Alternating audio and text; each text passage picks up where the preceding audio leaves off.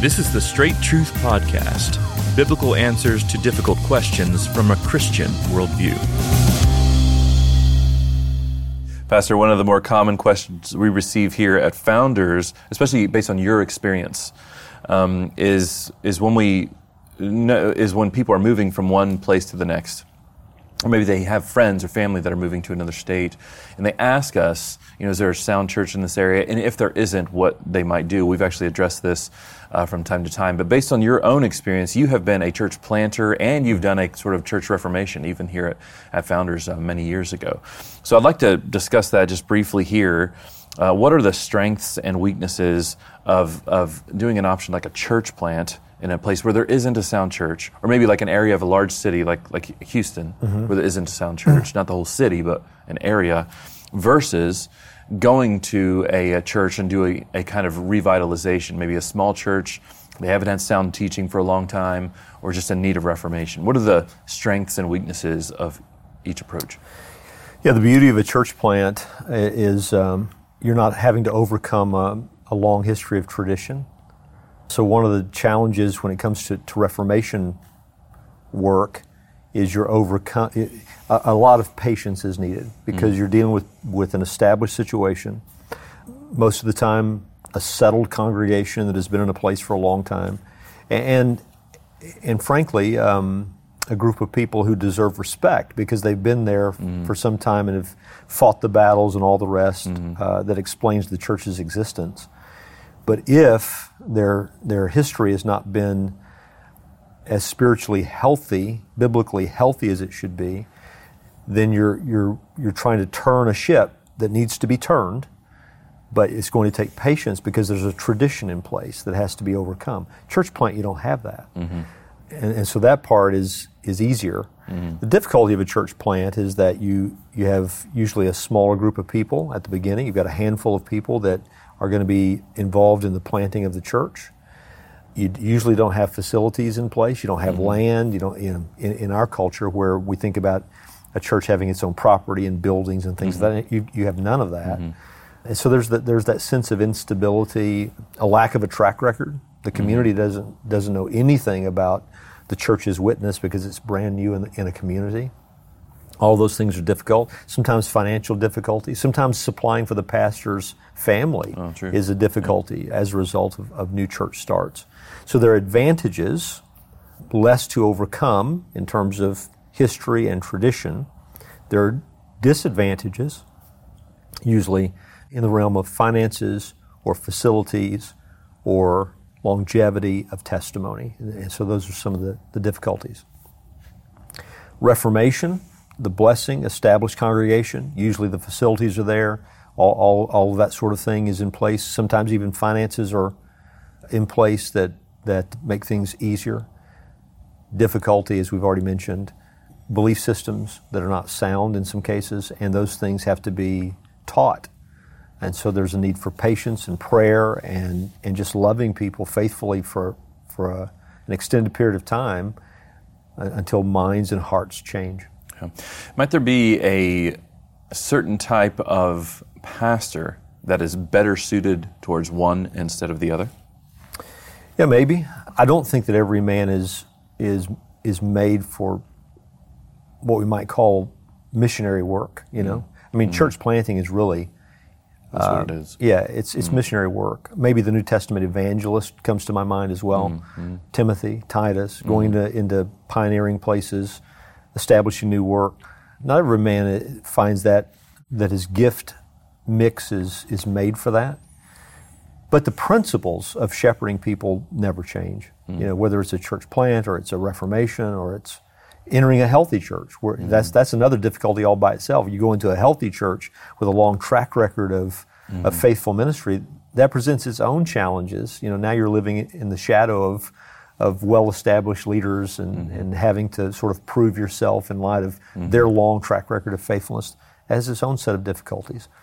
But the basic biblical principles for pastors never change.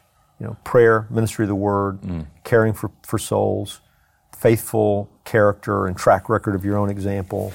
These are the ways that the day is won. So on that point, what are maybe some unhealthy trends you've seen, maybe over the years, as it relates to both of those things? I can think of a few off the top of my head, but your wisdom is more important here. So what are some unhealthy things? I mean, church planting kind of feels like a newish thing, even though it's been around since the New Testament. But in terms of like organizations, whole organizations devoted to planting churches, and the same thing on the flip side of people going to new pastors going to smallish churches that are in need of revitalization, but they make these mistakes. Yeah. What are some unhealthy things you've seen? Let's start on the side of church planting. So I believe the institution that God has ordained to plant churches are churches.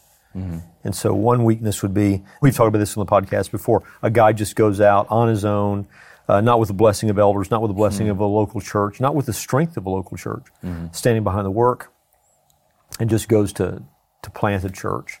That would be a weakness. To think that the principles really need to be different at the beginning than they will be down the road.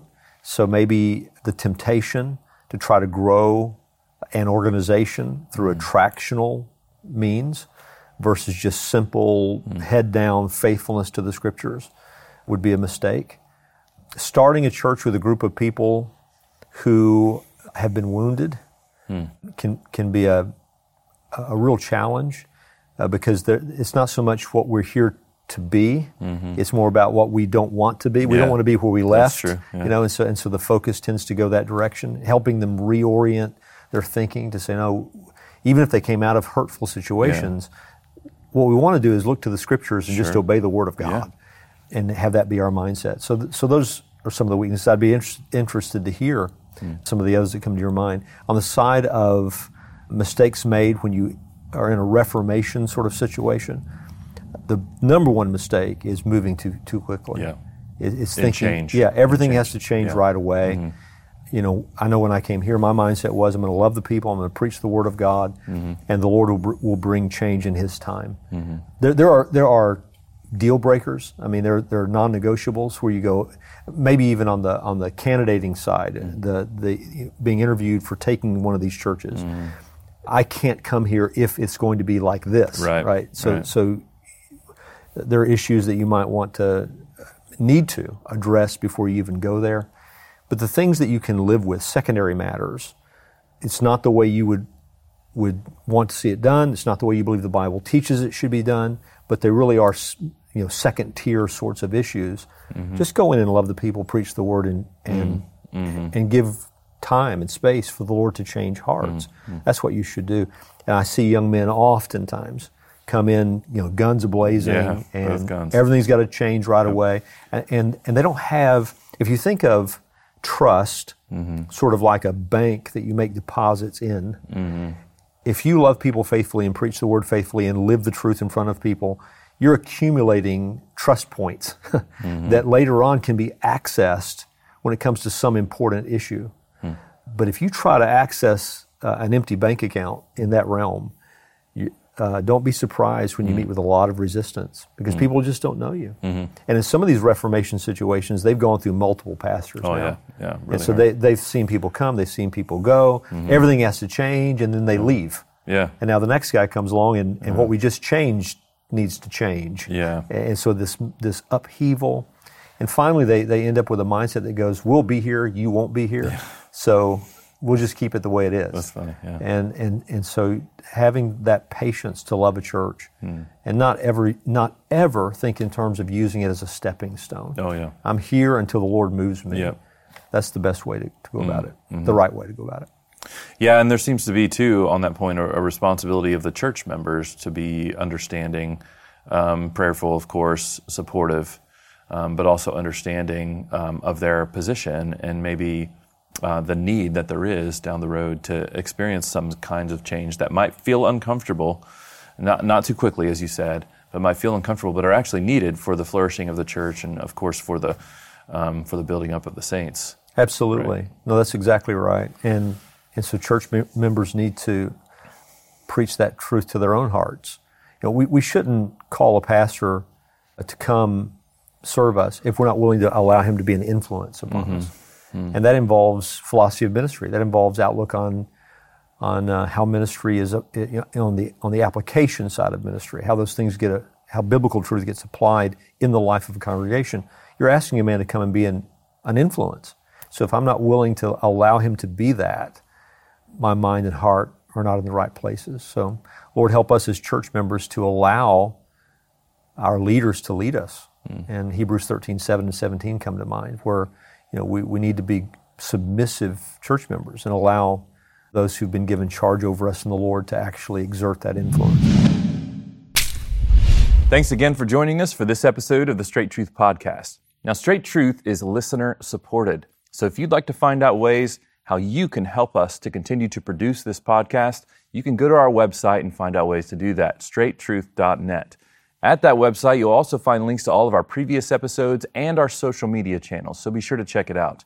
Straight Truth is a production of Walking in Grace Ministries, the preaching and teaching ministry of Pastor Richard Caldwell. For more information, go to walkingingrace.org.